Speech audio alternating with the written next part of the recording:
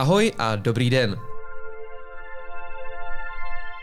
Tady je Filip Zajíček, vítám vás u poslechu nové epizody podcastu Romancov a spol. A protože se blíží Vánoce, budeme se dneska bavit právě o nich, i když ne v úplně tradičním kontextu. Vítám tu samozřejmě i politického geografa Michaela Romancova. Michale, ahoj. Ahoj Filipe, krásný dobrý den všem. Já bych teda na začátek dal otázku, která se možná úplně nenabízí, ale podle mě je zajímavá. Kde se Vánoce neslaví? Vánoce se neslaví, v zásadě se dá říci, ve výrazné menšině států světa, ale samozřejmě se neslaví úplně všude. Ono je to upřímně řečeno hodně svázáno s tím, že křesťanství, protože Vánoce navzdory tomu, že třeba my to až tak dneska už ani úplně nevidíme, zejména tady z té naší české perspektivy, ale Vánoce podobně jako Velikonoce jsou historicky vlastně křesťanský, církevní, náboženský svátek a všude tam, kde se historicky etablovalo křesťanství, tak tam pochopitelně Vánoce nějakou roli hrají. A křesťanství v tomto ohledu je vlastně jediné skutečně globální náboženství. Neexistuje žádný kontinent, na kterém by nebyla aspoň jedna země s dominantně křesťanským obyvatelstvem, takže Vánoce se slaví globálně a tam, kde se neslaví, ono je to vlastně, se to nabízí. Vánoce se primárně neslaví v zemích, kde dominuje islám, což samozřejmě neznamená, že by tam to všude třeba bylo zakázáno, to ne, ale rozhodně to nemá tu podobu svátku nebo dne pracovního volna. Vánoce se neslaví v Číně, ale tam jsou dvě zajímavé výjimky, Hongkong a Makao, právě v kontextu toho, že to byly svého času evropské državy a to konto ten evropský, křesťanský, západní, jakkoliv k tomu chceme říkat, pohled tam je prostě dominantní dodnes. No a když se přesuneme trochu k nám, tak v 19. století, já jsem si dal takovou rešerši a vím, že to se objevovaly první stromečky v rodinách, když ne úplně ještě ve všech. A tehdy se vlastně objevují i první dárky pro děti a s Vánoci je spojené obdarování chudých, což dneska nemám pocit, že byl úplně ten dominantní aspekt, ale zajímá mě, kdy vlastně se ty Vánoce přesunuly do té dnešní víc komercializované podoby a podoby takového toho schonu a toho, jak vlastně se snažíme mít těch dárků co nejvíc a tak dál. Pokud jde o schon, tak nevím, na to si netroufám odpovědět, ale pokud jde o tu komercionalizovanou podobu, tak tam se domnívám, že odpověď nemůže vlastně směřovat nikam jinam, než do toho období vlastně evropských, respektive západních dějin, kdy ty naše společnosti strašlivým způsobem zbohatly. To se týká primárně vlastně dopadů průmyslové revoluce. A to konto asi není úplně náhodou, že vlastně i spoustu těch věcí, které dneska vnímáme jako tradiční, včetně těch stromečků, o kterých jsi mluvil. Takže to začíná v tom anglosaském světě. Já si nejsem sice úplně jistý, jestli to tak je, ale prý vlastně za to masivní rozšíření stromečků, které si vlastně nosíme dovnitř do bytů, tak jsou za to prý zásadním způsobem zodpovědní královna Viktorie a její manžel. V okamžiku, kdy to udělali oni, tak se po nich začala opičit vysoká britská šlechta, následně ten segment společnosti, které se říká buržoazie, a pak už to vlastně proteklo tou společností až úplně dolů. A právě pokud jde o tu viktoriánskou Anglii, tak to je vlastně první příklad země, která ve velmi krátkém časovém okamžiku, v zásadě za 2,5 generace, zbohatla tak neuvěřitelným způsobem, že se směrem k těm Vánocům vlastně začalo se kumulovat ta potřeba a možnost někoho obdarovávat. A v Anglii ty stromečky na začátku taky věšely ze stropu, anebo už je rovnou měli postavené? Tak přiznám se, že tohleto nemám tušení, jestli viseli jak netopíři, nebo jestli to dělali jinak. Promiň, tohleto nevím. No, ale abych se dostal ještě k jednomu takovému aspektu, který je z Vánoci, nebo možná spíš byl z Vánoci spojený, i když pořád si možná ho lidé s tím spojí, a to je, že je to taková chvíle nějakého usebrání, rozjímání, zamýšlení se nad tím uplynulým rokem a tím, co nastane. A mě by, když na chvíli teda odběhnu přímo konkrétně o tématu Vánoc, tak mě by zajímalo, nad čím přemýšlíš ty, ve smyslu, co třeba ten rok tě nejvíc stížilo, nebo směrem do toho budoucího, jestli je něco, co tě trápí. A ano, protože jsi politický geograf, tak se neptám asi úplně na to, co tě tíží třeba v osobním životě, když doufám, že nic, ale na tom světovém hracím poli. Upřímně řečeno, tady ani nejde o to, že já jsem profesně jaksi teda politolog nebo politický geograf, ale tady jde spíš v tomto ohledu o to, že my máme všichni šanci, byť možná ji všichni nevyužijeme, právě využít ty Vánoce nejenom jako k tomu šílenému schonu a vlastně k souboji s příbuznými, kdo komu dá víc větších, dražších dárků a tak dále, ale máme tu možnost jako se taky zastavit. A to zastavování se, aspoň v mém případě v těch posledních letech, je neúplně veselé, protože já mám Vánoce spojené taky s tím, že je jaksi klid a mír, přičemž ten termín mír, jak si my ho můžeme vztáhnout k sobě k samým, to znamená, jsme smíření s tím, co se děje kolem nás. Jsme rádi, že jsou kolem nás ti, které máme rádi. Jenže on ten mír má i ten mezinárodně politický jaksi rozměr a mír v Evropě skončil.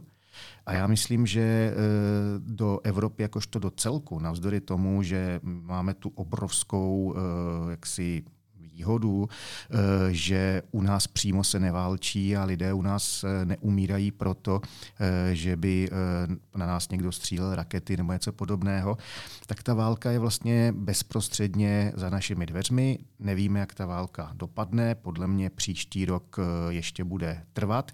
A není vyloučeno, když se člověk podívá třeba vlastně na to dění teďka v Jižní Americe, kde vlastně Venezuela zatím sice jenom na papíře, ale s o to větší, řekněme, jakoby pompou zase v tom veřejném politickém a mediálním prostoru, tak anektovala kus sousedního státu. No tak se zdá, že i do střední Evropy nebo do Evropy vlastně dorazily ty události, které se mimochodem vlastně ve světě děly celou tu dobu. Jenom my jsme těch posledních 30 let neviděli. To znamená, s naším mírovým životem si myslím, že je konec. A to je věc, jako která jednak mě to trápí lidsky, byť mě to nepřekvapuje jaksi příliš profesionálně, nicméně tohle je ten směr, řekněme, uvažování, který se domnívám, že bude aspoň v mém případě dominovat po celý ten příští rok minimálně. No a když se teda vrátím k tématu té dnešní epizody, tak já, když jsem se připravoval, tak jsem narazil hned na několik rozhovorů, které mluvily o tom, že z toho nakupování a těch dárků se vlastně, ale hlavně toho nakupování se stává nějaká taková nová tradice nebo symbol Vánoc. Ale ty dárky patří k tomuhle období mnohem díl a mě vlastně v tomhletom duchu zajímá téma Tří králů a toho, jaké oni tehdy do toho Betléma přinesli dary, protože vím, že ty jsi se chtěl bavit o jednom konkrétním z nich. Určitě. Já myslím, že ten příběh o 3 králích, a teď zase ponechme stranou, jestli to byli králové nebo mudrcové, nebo kdo to vlastně byl, ale ti 3 králové tomu čerstvě narozenému Ježíškovi přinesli dary. A já si pamatuju, když jsem byl malý, tak jak mě vlastně ty dary, které přinesli, a už jsem vyrůstal jako dítě, které dostávalo pod stromečkem primárně nějaké hračky nebo něco takového, tak jak mě vlastně překvapilo, jako, co ten Ježíšek dostal. A je to něco podobného, jako jsem nerozuměl, když údajně praotec Čech vylezl na horu Říp, tak že to je země mlékem a strdím jako oplývající. Já jsem si jako malej kluk ten termín strdí, což prý má být staročeský vlastně termín pro med, tak jsem si ho prostě představoval ten fenomén strní jako trnkový keř. Mně to přišlo být, že to je něco pichlavého, jako ta představa, že vylezu na horu Říp a rozhlídnu se, řeknu, hele, tady je všude spousta pichlavých keřů, tady zůstaneme, mě to moc nedávalo smysl. A v souvislosti s těmi dary, které dostal ten Ježíšek, tak slova jako mirha a kadidlo, jako co to pro Boha má být. A možná, že právě jako tady to stojí spojit nejenom jakoby s těmi Vánocemi, jakožto s tím konkrétním okamžikem, ale právě s tím fenoménem darů, protože kadidlo v tom antickém světě, do kterého se Ježíš narodil, tak představovalo jednu z komodit, která byla obchodovaná jako na velké vzdálenosti. My vlastně, když budeme rozbalovat ty vánoční dárky, tak pokud někdo bude mít chuť, tak schválně se podívejte na to, vlastně, kde ty věci byly vyrobeny. A je více než pravděpodobné, že velmi značná část vašich darů byla vyrobena v Asii, pravděpodobně v Číně. Ono se to sem muselo nějakým způsobem dostat. K tomu se konec konců dostaneme za chvíli. Ale to kadidlo do toho Betléma připutovalo buď to po moři, anebo po zemi. V případě toho Betléma je pravděpodobnější, že to spíš šlo po karavanních stezkách. Mimochodem jedna z těch zásadních stezek, přes které se kadidlo do toho prostoru Středozemního moře a tím pádem římského impéria nebo římského světa dopravovala, tak jedna z těch zásadních zastávek byla Gaza, což je tak blízko ležící tomu Betlému, že se nabízí možnost vlastně, že Ježíš dostal to kadidlo tamtud. A co je podstatné, to je vlastně pryskyřice, která roste na vlastně zvláštním typu stromů. Ta rostlina, nebo to je takový něco mezi keřem a stromem. Biolog by mi asi vynadal, ale tak já myslím, že pro naše účely to stačí. Tak je to prostě keř, který roste vlastně v té oblasti jižní Arábie, respektive arabského rohu, v místech, která my dneska známe primárně jako Jemen a Omán, ale oni mají tak krásná historická pojmenování Hadramaut a Dofar, nebo Dafar.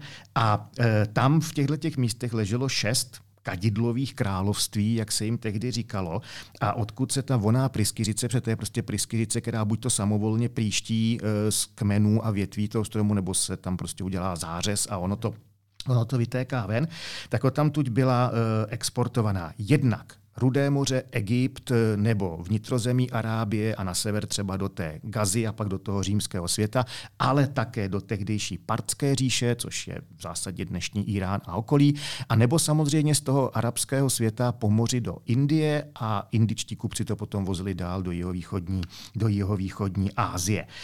Říká se, že tím nejdůležitějším vlastně centrem zpracování byla Alexandrie v Egyptě, kdy se právě to kadidlo, ta surová pryskyřice, vlastně kombinovala s mirhou a nějakým balzámem. A díky tomu vlastně při pálení vydávalo velmi intenzivní, příjemné, kořeněné aroma.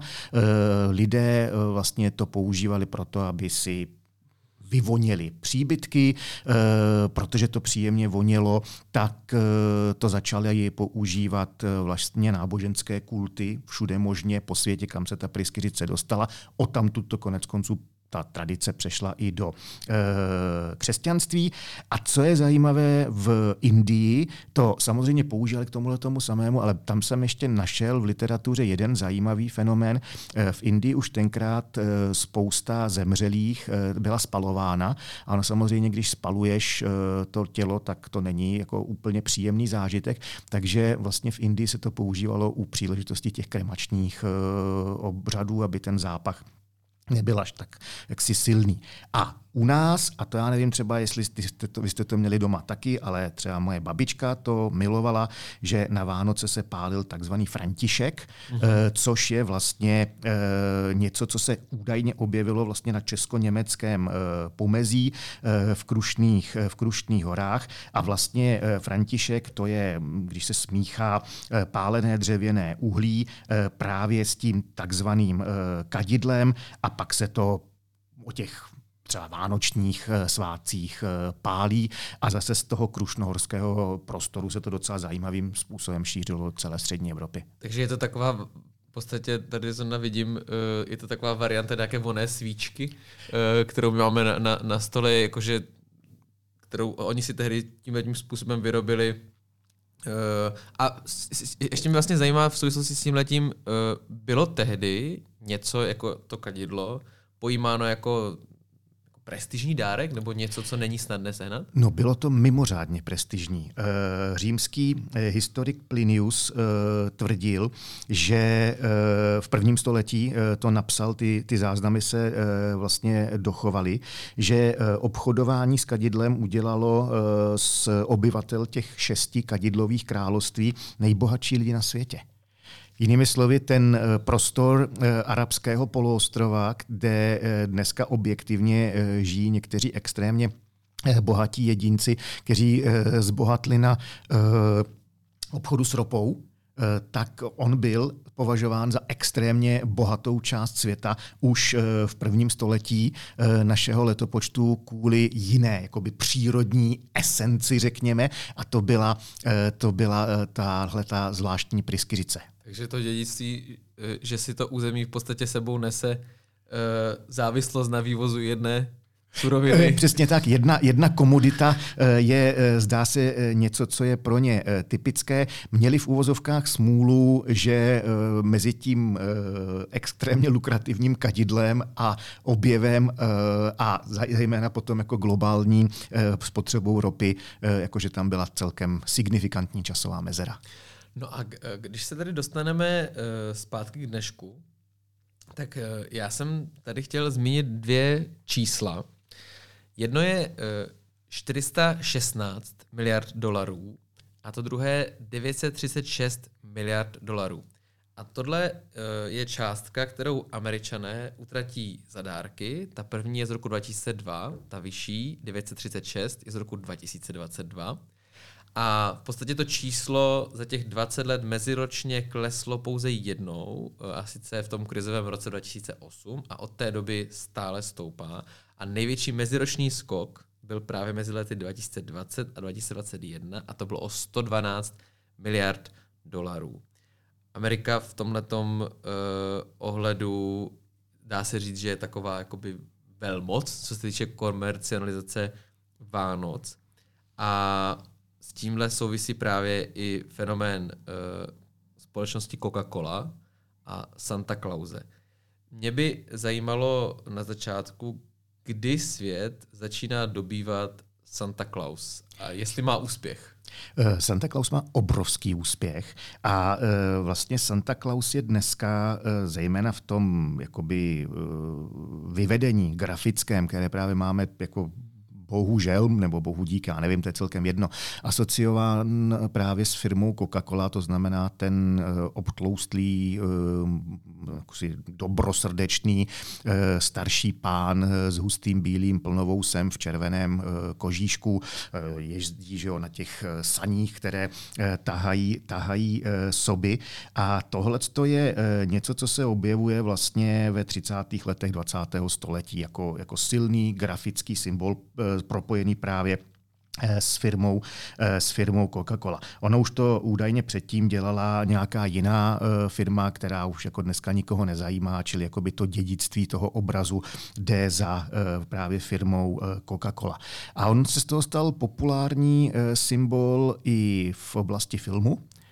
A díky tomu, jak americká filmová produkce vlastně válcuje celý svět, tak je jasné, že se ten obraz jako skutečně v tom fyzickém slova smyslu jako rozšířil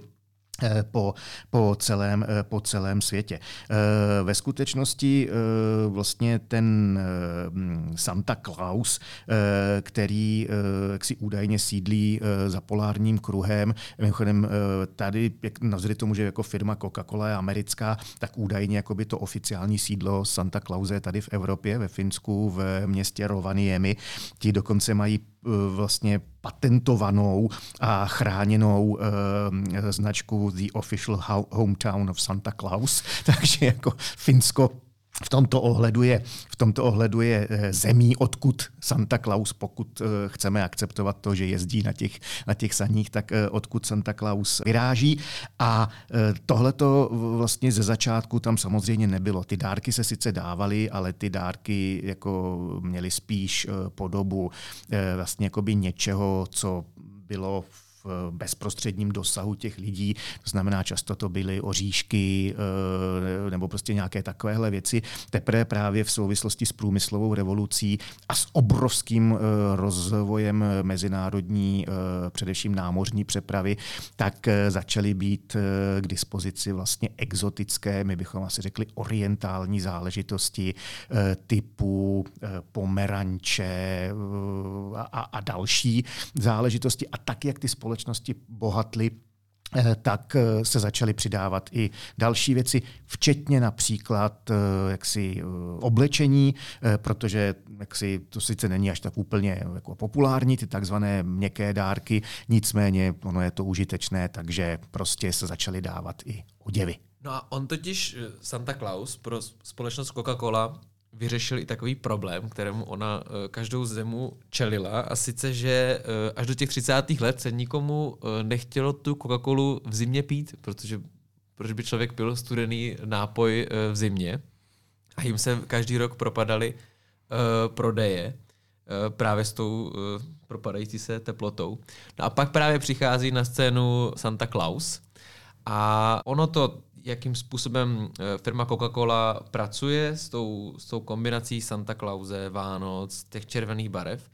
Často, nebo minimálně máme tady jeden takový příklad připravený, způsobuje i takové jako rozmíšky nebo spory i na právě poli mezinárodních vztahů.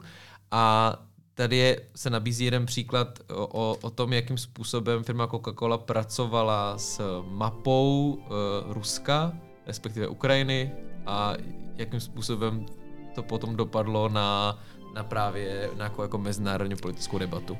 Jo, tohle je zajímavý případ, kdy právě marketéři firmy Coca-Cola pravděpodobně si vůbec neuvědomili, že jaksi to, co oni... Slyšeli jste úvodní část epizody podcastu Romancov a spol. Celý více než hodinový díl najdete už teď a vždy už v pátek na herohero.co/Romancov a spol a taky jako součást klubového předplatného deníku N. Děkujeme za přízeň a příjemný poslech.